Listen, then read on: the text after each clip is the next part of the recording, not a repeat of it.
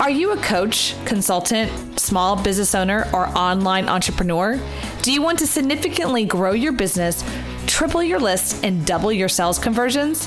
If the answer is yes, then launching a podcast is the next step. You see, being an expert in your field, having a website is no longer enough to be noticed in today's marketplace. I call it the influencer effect. Being an influencer is the key. You see, people do business with people they know, like, and trust. And having your own podcast helps people to connect with you. If you're interested in having me help you launch your own podcast, grow your influence, and promote your business, then go to influencergrowthformula.com. That's influencergrowthformula.com. And let me help you rise to the top.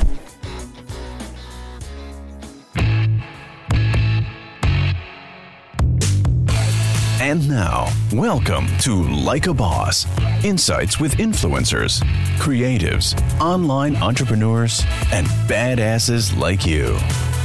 Here is your hostess, Heather Havenwood, Chief Sexy Boss, helping you rise to the top. Okay, everyone, this is Heather Havenwood. We're going to introduce you to an amazing person today. So please, please, please stop whatever you're doing and listen up, because we're going to be introducing you to Michael Gale. Michael Gale founded Strategic Auction 2001, which has widely been seen in the technology industry's primary data toolset for marketers, used by over 20 brands and used to model over $4 billion in marketing and sales investments. The company was sold to Monitor Group, where he was a group partner from 2006 to 2010.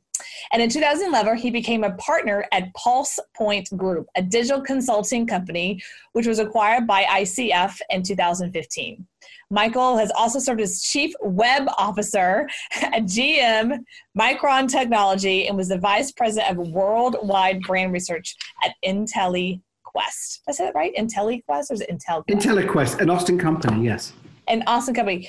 Michael, thanks for being here. This is going to be a ton of fun. We've been in the green room forever talking, and I just love the fact that you're here. But I have to put a little highlight on a term that's in your bio, which you and I were laughing about earlier, Chief Web Officer. Yeah, that's 1999, the year you told me you did one of the first internet marketing courses of all time. And I suppose we were being asked to do things with money while you were learning it. That was really quite bizarre at that time. There was no playbook. The web was weird. You know, if people bought online, they were considered abstract.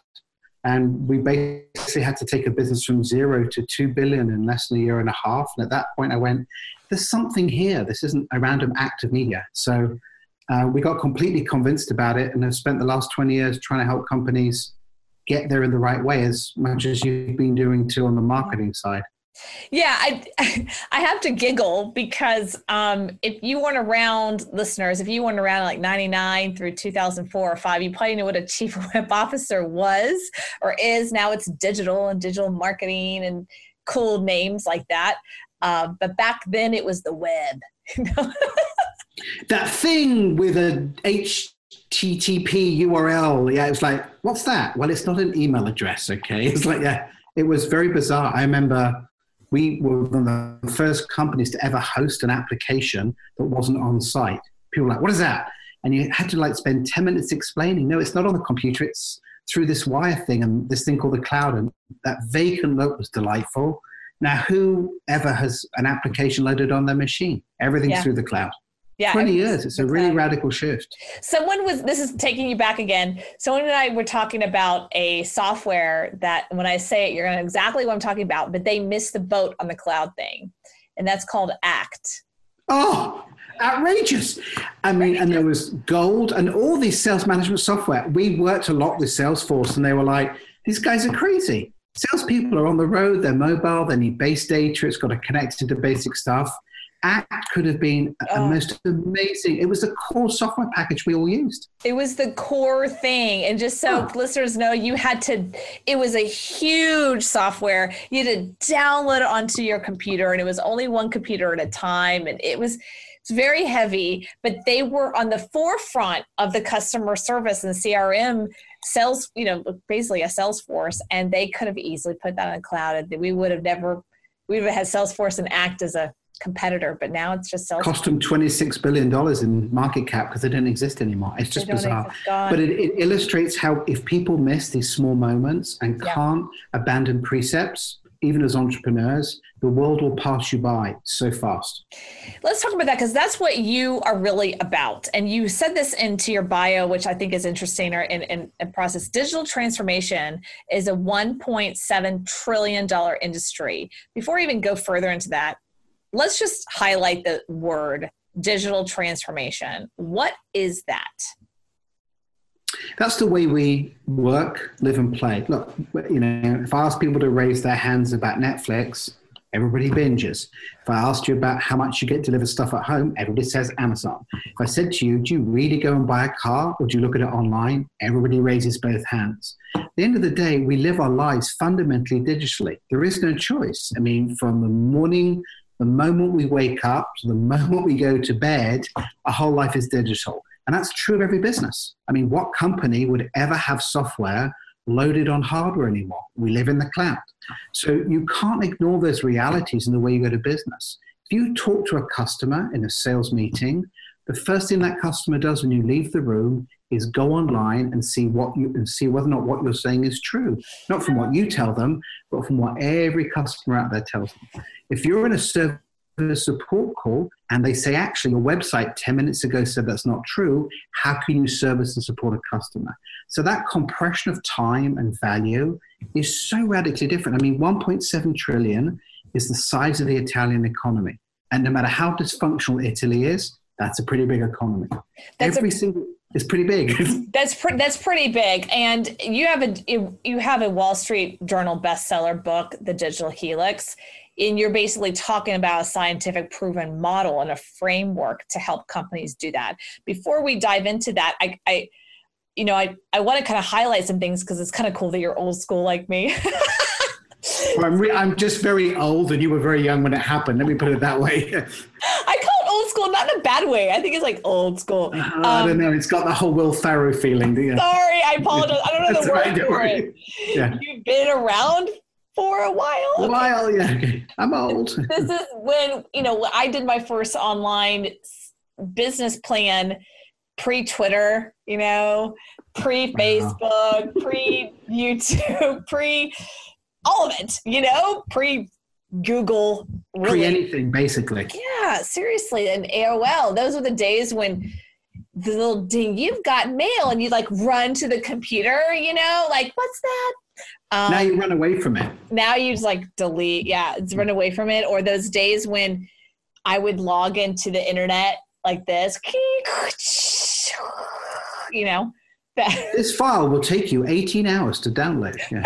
And then my dad would pick up the phone and kill it. No! Yeah, he's dialing, ding, ding, ding, ding. What are you doing? Get off the phone. He's only one line, right?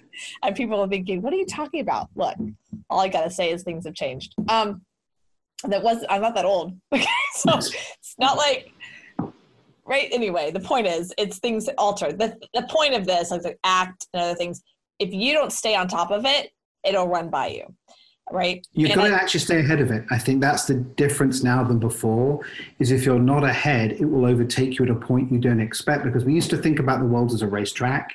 I'm a lap ahead of somebody, a lap ahead of somebody else. Now people can jump into the race, and they weren't there at the very start. So, we think about Uber. Well, Uber's not in the taxi business, it's in the transportation business.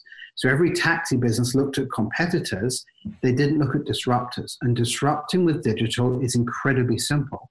So it's no longer just one race around a lap for 20 laps. Right. People can parachute into the race right at the end and still win. So let me ask you this. This is a really great point. I love your analogy of the racetrack and someone could just hop in. Facebook just hopped in. Uber just hopped in.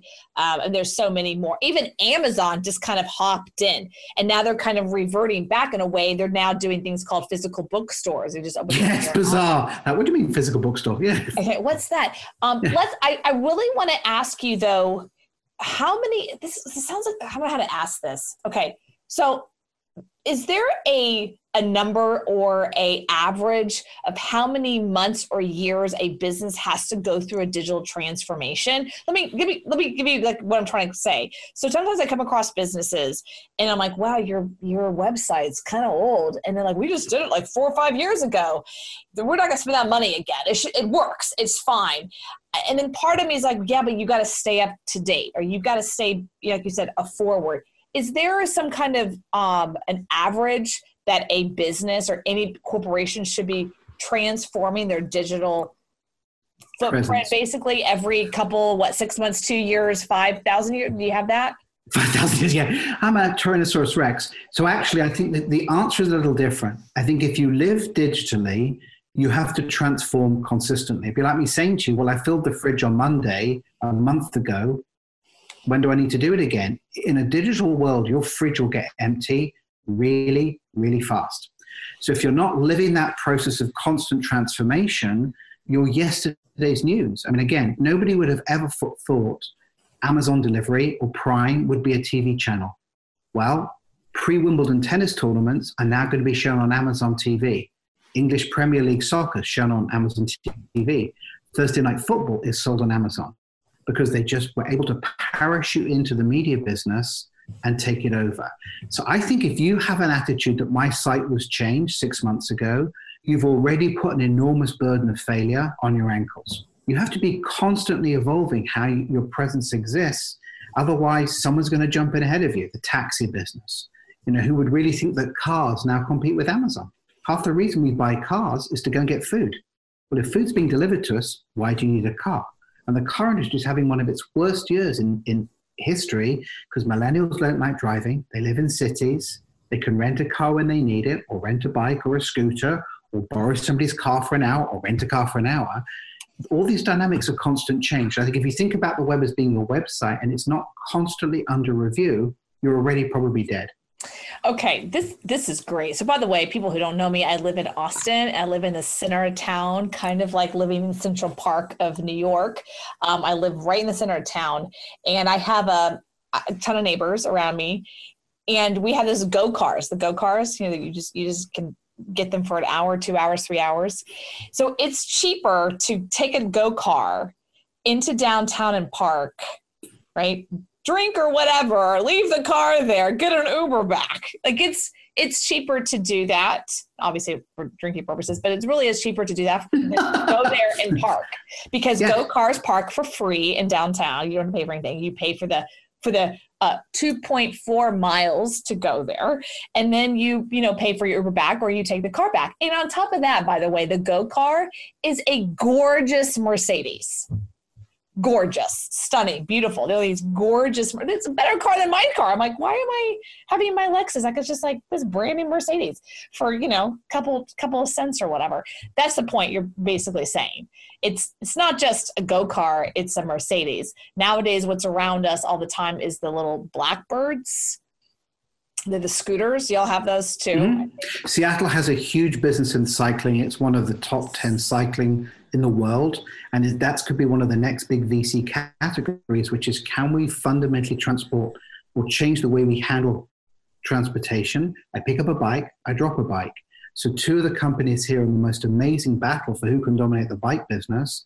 One of them is backed by the second largest investment company in China. Because you get it right here, you take it to Beijing, Shanghai, Guangzhou, and you've got 1 billion bikes you can change. So even in the cheapest form of transportation, we're thinking about pay-as-you-go models. Yeah, I just read that in the Business Week, actually, about that. And that's a big thing happening in Austin right now, that take a bike, drop a bike. And I've looked at doing it just to go to yoga, because it's more expensive to just go to get to yoga, to park, and to pay for parking just to go to yoga versus just me picking up a bike, riding it, dropping the bike. I mean, And think about the way you're discussing this. The way you're talking about transportation is not about the cost of a car, but all the other associated expenses you have with it, and your time has value. And that's what digital does. It changes the way you think about a formula for success. So how do you actually thrive from this? Because all I'm hearing is disruption. You got to stay ahead of the game, and this can kind of overwhelm a lot of people. Yes. So how can people thrive or companies? So I'll give you two simple rules. Draw a Venn diagram. One circle's challenges, one circle's drivers, and the third one is how you're organized. So classically, you're looking for the intersect between drive, challenge, and organize. And we learned with the book, a lot of research, 30 plus interviews with really powerful transformation masters. If you correctly understand what's happening in the world, and you truly understand the challenges you have for making those outside world's realities, there are 7 key components about organizing for it that are empirically connected with strong economic results. Okay. Oh, I'm fairly interested. What is that? I'm like over there in your world. Hold on a second. I didn't hear you. Say that all again, that last part. That's okay. Yeah. So there are these 3 variables: challenges, drivers, and organizational skills. We found in the book, and we've just actually got even more depth research with Forbes, that about 16% are really good at understanding market drivers, the conversation we've just had about you going to yoga, with what it takes to change the mentality internally from not doing the website every 5 years to living it consistently. And then 7 sort of digital DNA components where if they exist in your organization, you can thrive. So if you have an executive who is an absolute explorer, as you've shown in this conversation, the energy transmits itself through the corporation. If you get the insights are different than ever before, you really understand AI, you really understand automation, you'll know how to pull data from Amazon to make you travel more, buy more, sell more. So thinking about data in different ways is key. Thirdly, sales are no longer journeys. And I tell this to every entrepreneur, they're about moments. The customer has complete control of every moment. So like a Pachinko machine, you've got to know the moments you do well in, and you've got to do well in them. You can't try and grab the whole journey because customers own this. It's like, stop trying to own something you don't own anymore. We found in really good businesses that marketing and comms planned together.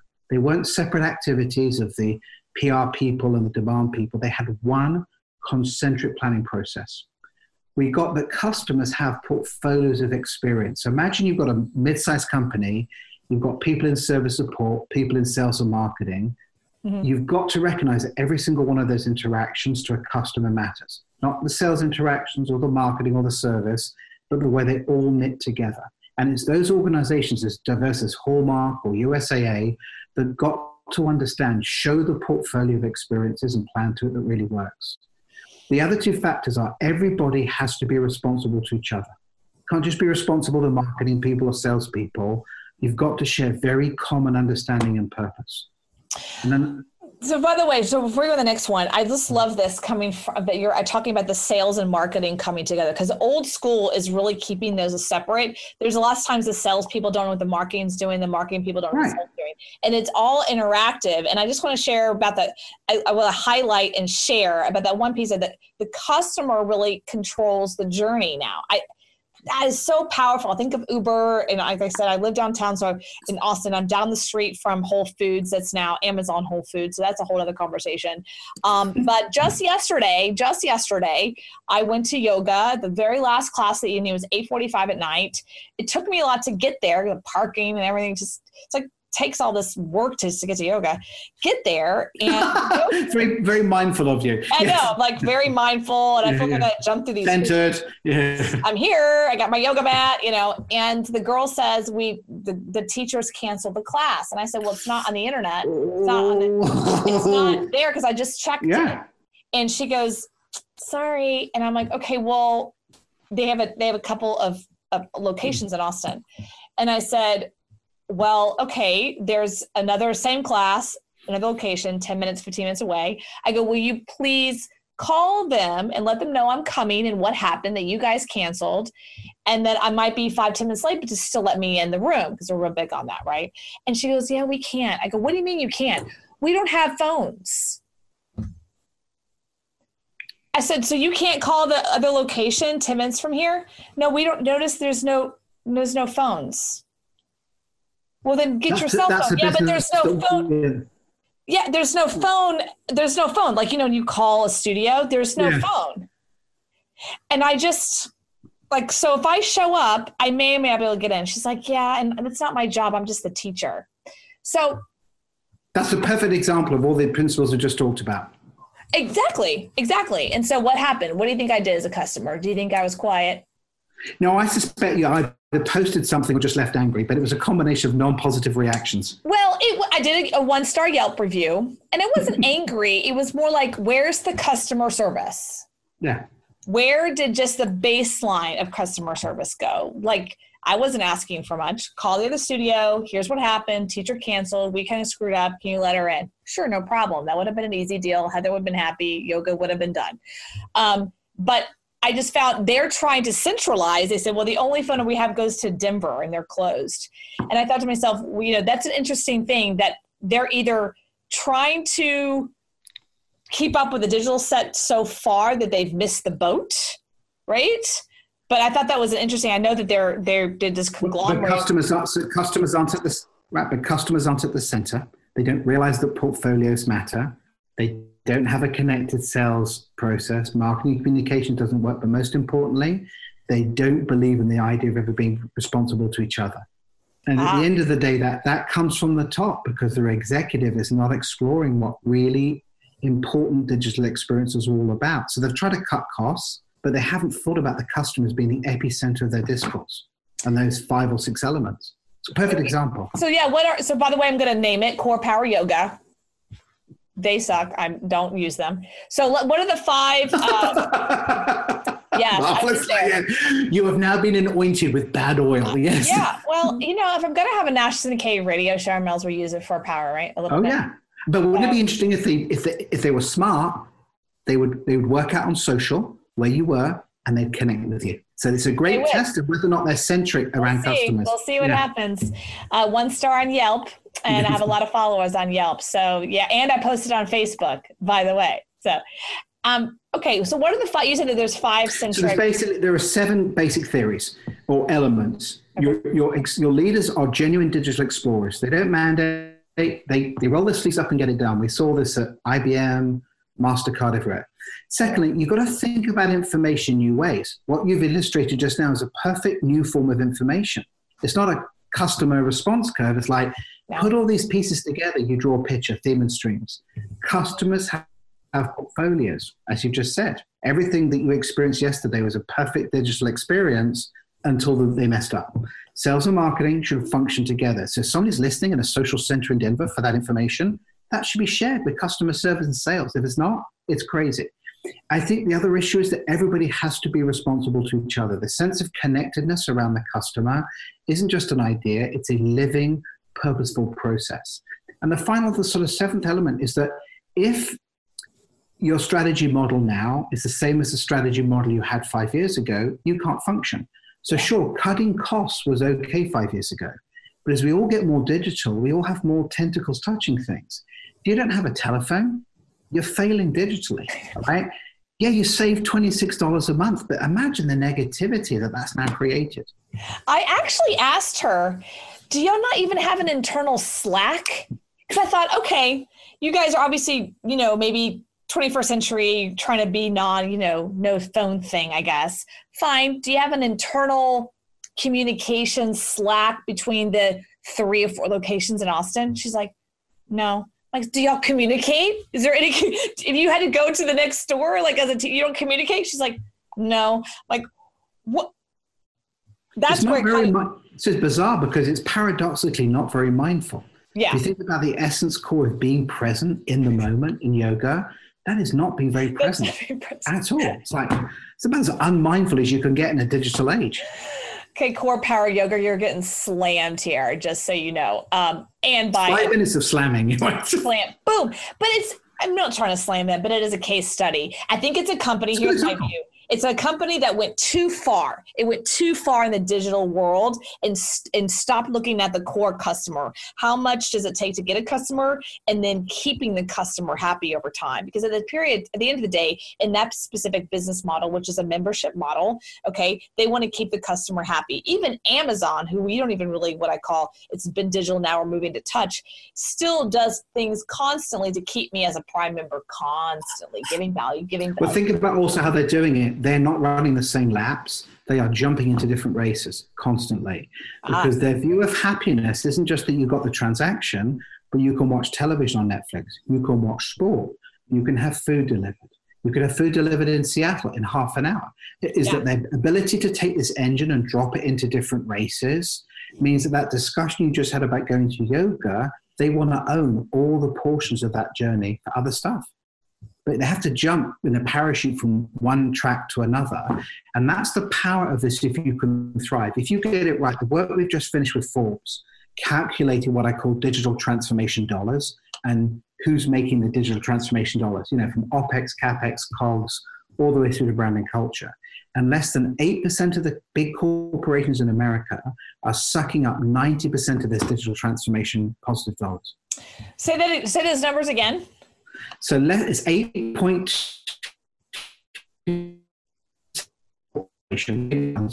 sucking up all these digital transformation change dollars. If I said to you how much is changing, I'm unstable again right there.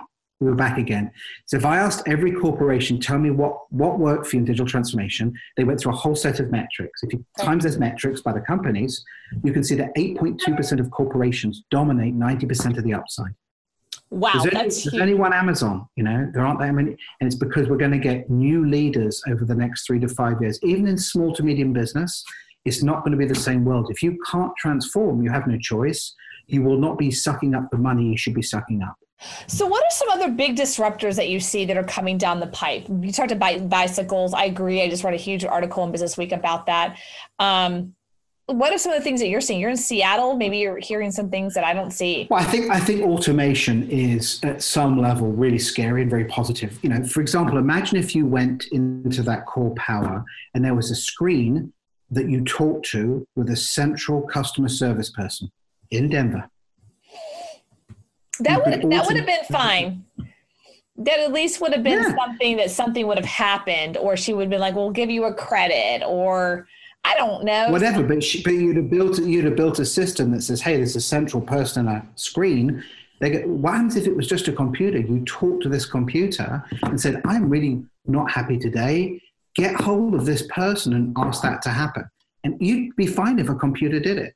Something like 30% of all jobs could be substantially automated in the next 10 years. So let's go back to the core power yoga thing. Two things. One, so I went on while I was sitting in the parking lot, basically typing my 1-star Yelp review. I went back online to make sure that I was correct, that it didn't say canceled on the live website. Now, let's just talk about the basics of automation right there. When the teacher canceled, this should have triggered something to have the website change to cancel. Well, go back a step. Imagine a teacher has to cancel a course. There should be a simple app on their phone that says, "You're about to teach in an hour. Are you going to teach? Click a button. Are you going to cancel? Click another button." So that interacting it through the process would say, "Yeah, sure. Jane, you've canceled 10 of your last 20 sessions. We need to have a management discussion with you." That automated message could have gone through. When you go into the room for the session, you could sign up with your phone and say, "Look, don't give me any notifications unless the session's cancelled or confirmed." So you should have got an automated message that said, "This session's been confirmed." The teacher would have confirmed it. It would have got into her record. If it was cancelled, you'd have been told. You don't need human interaction for that. You need systems. And I think that, to me, is the big thing we're now going to see is a systemization of all these processes to remove human error from the situation.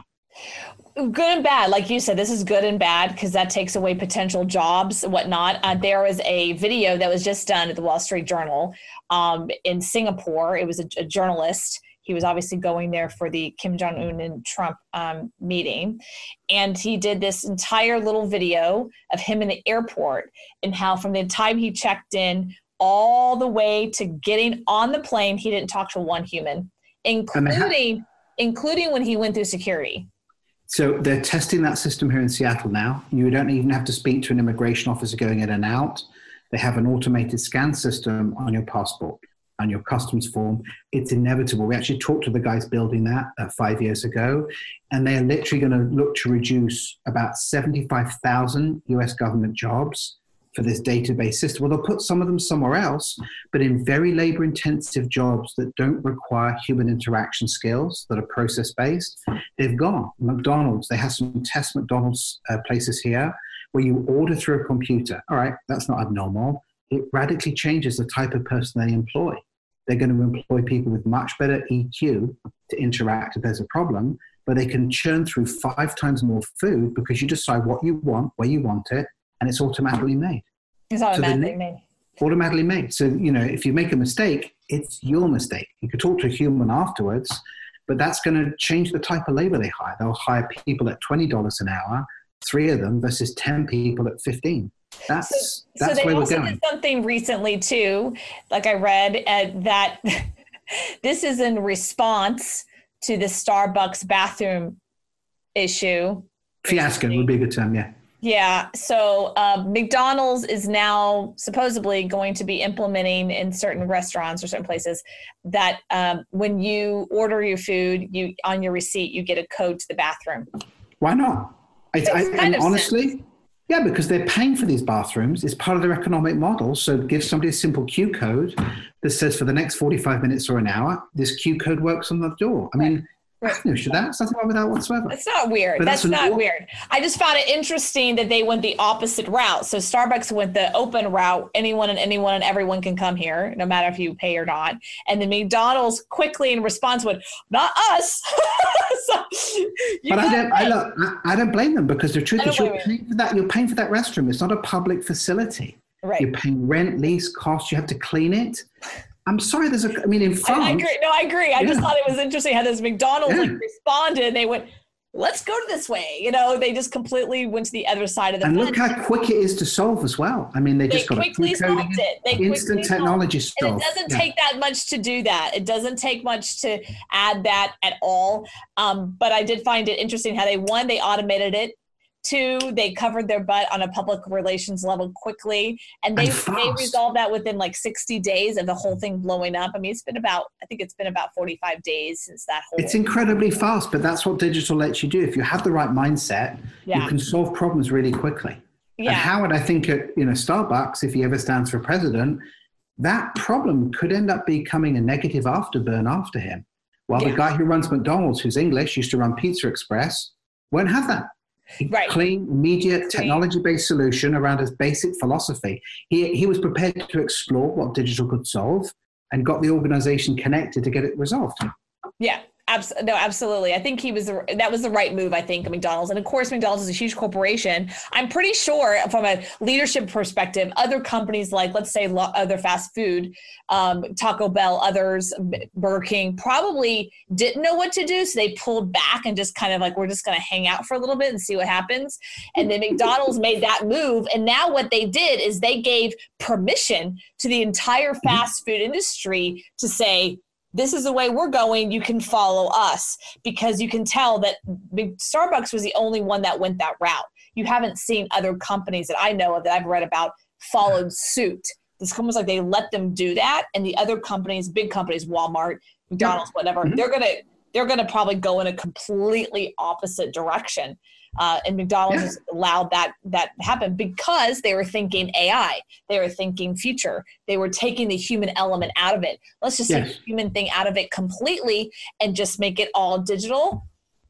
And now it's the race issue goes away. The humanistic part goes away. All those pieces that completely. Make that, it's a brilliant example. It's a brilliant example. Remember, they don't own most of their restaurants, so they had to do that with franchisees. Starbucks owns all their restaurants. So what McDonald's says, we're going to build a system that if you own an operation in Des Moines or Orlando, you're going to use, because you use our technologies. So literally overnight, it just happens. We're just going to put a lock on the door that is code activated, and that's probably $40, and it's done. So much cheaper than hiring a crisis management company. Oh my gosh. Which is what they've had to do. I've been watching that. I was watching that story from a view, just watching how other public companies, meaning, where public goes in and out of, fast food restaurants and whatnot, how they were really quiet. They were really quiet. Paralyzed by the past, and they lack vision for the future. They did. And they got really quiet, and they're just like, what do we do? And then here's McDonald's coming out of nowhere with this.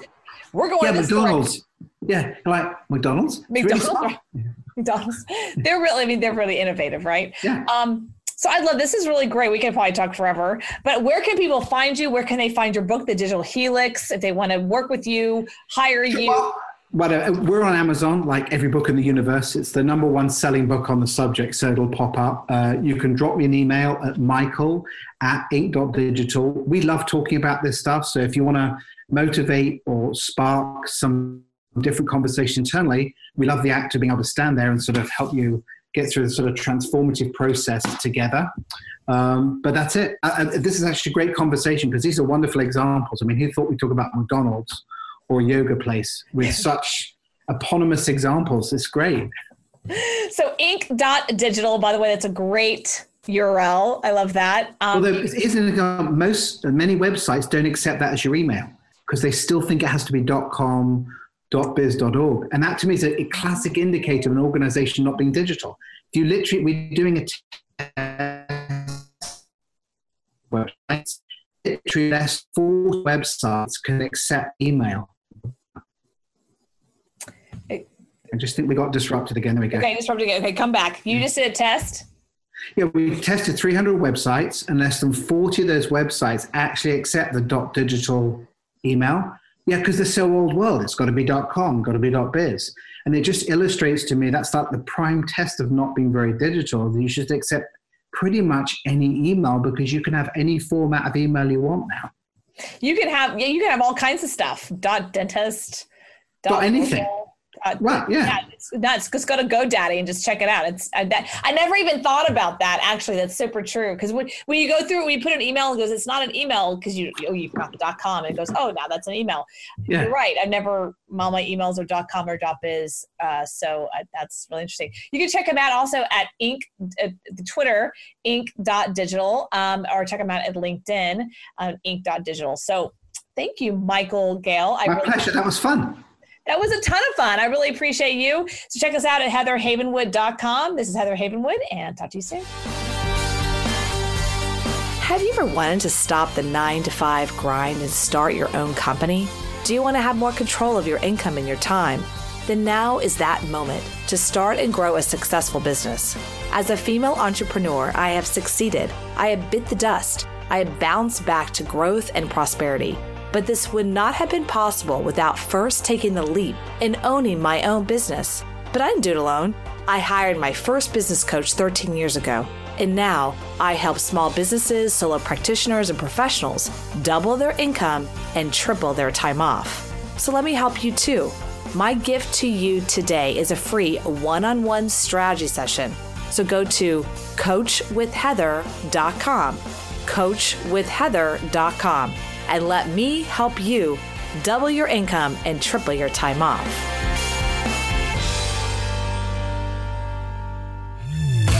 Thank you for listening to Like a Boss, helping you rise to the top. Join Heather's mastermind at influencertribe.com, where she helps you become an influencer and dominate your field. Follow Heather Havenwood on Instagram. Interested in interviewing or scheduling a call with Heather? Go to callwithheather.com. For more, go to heatherhavenwood.com.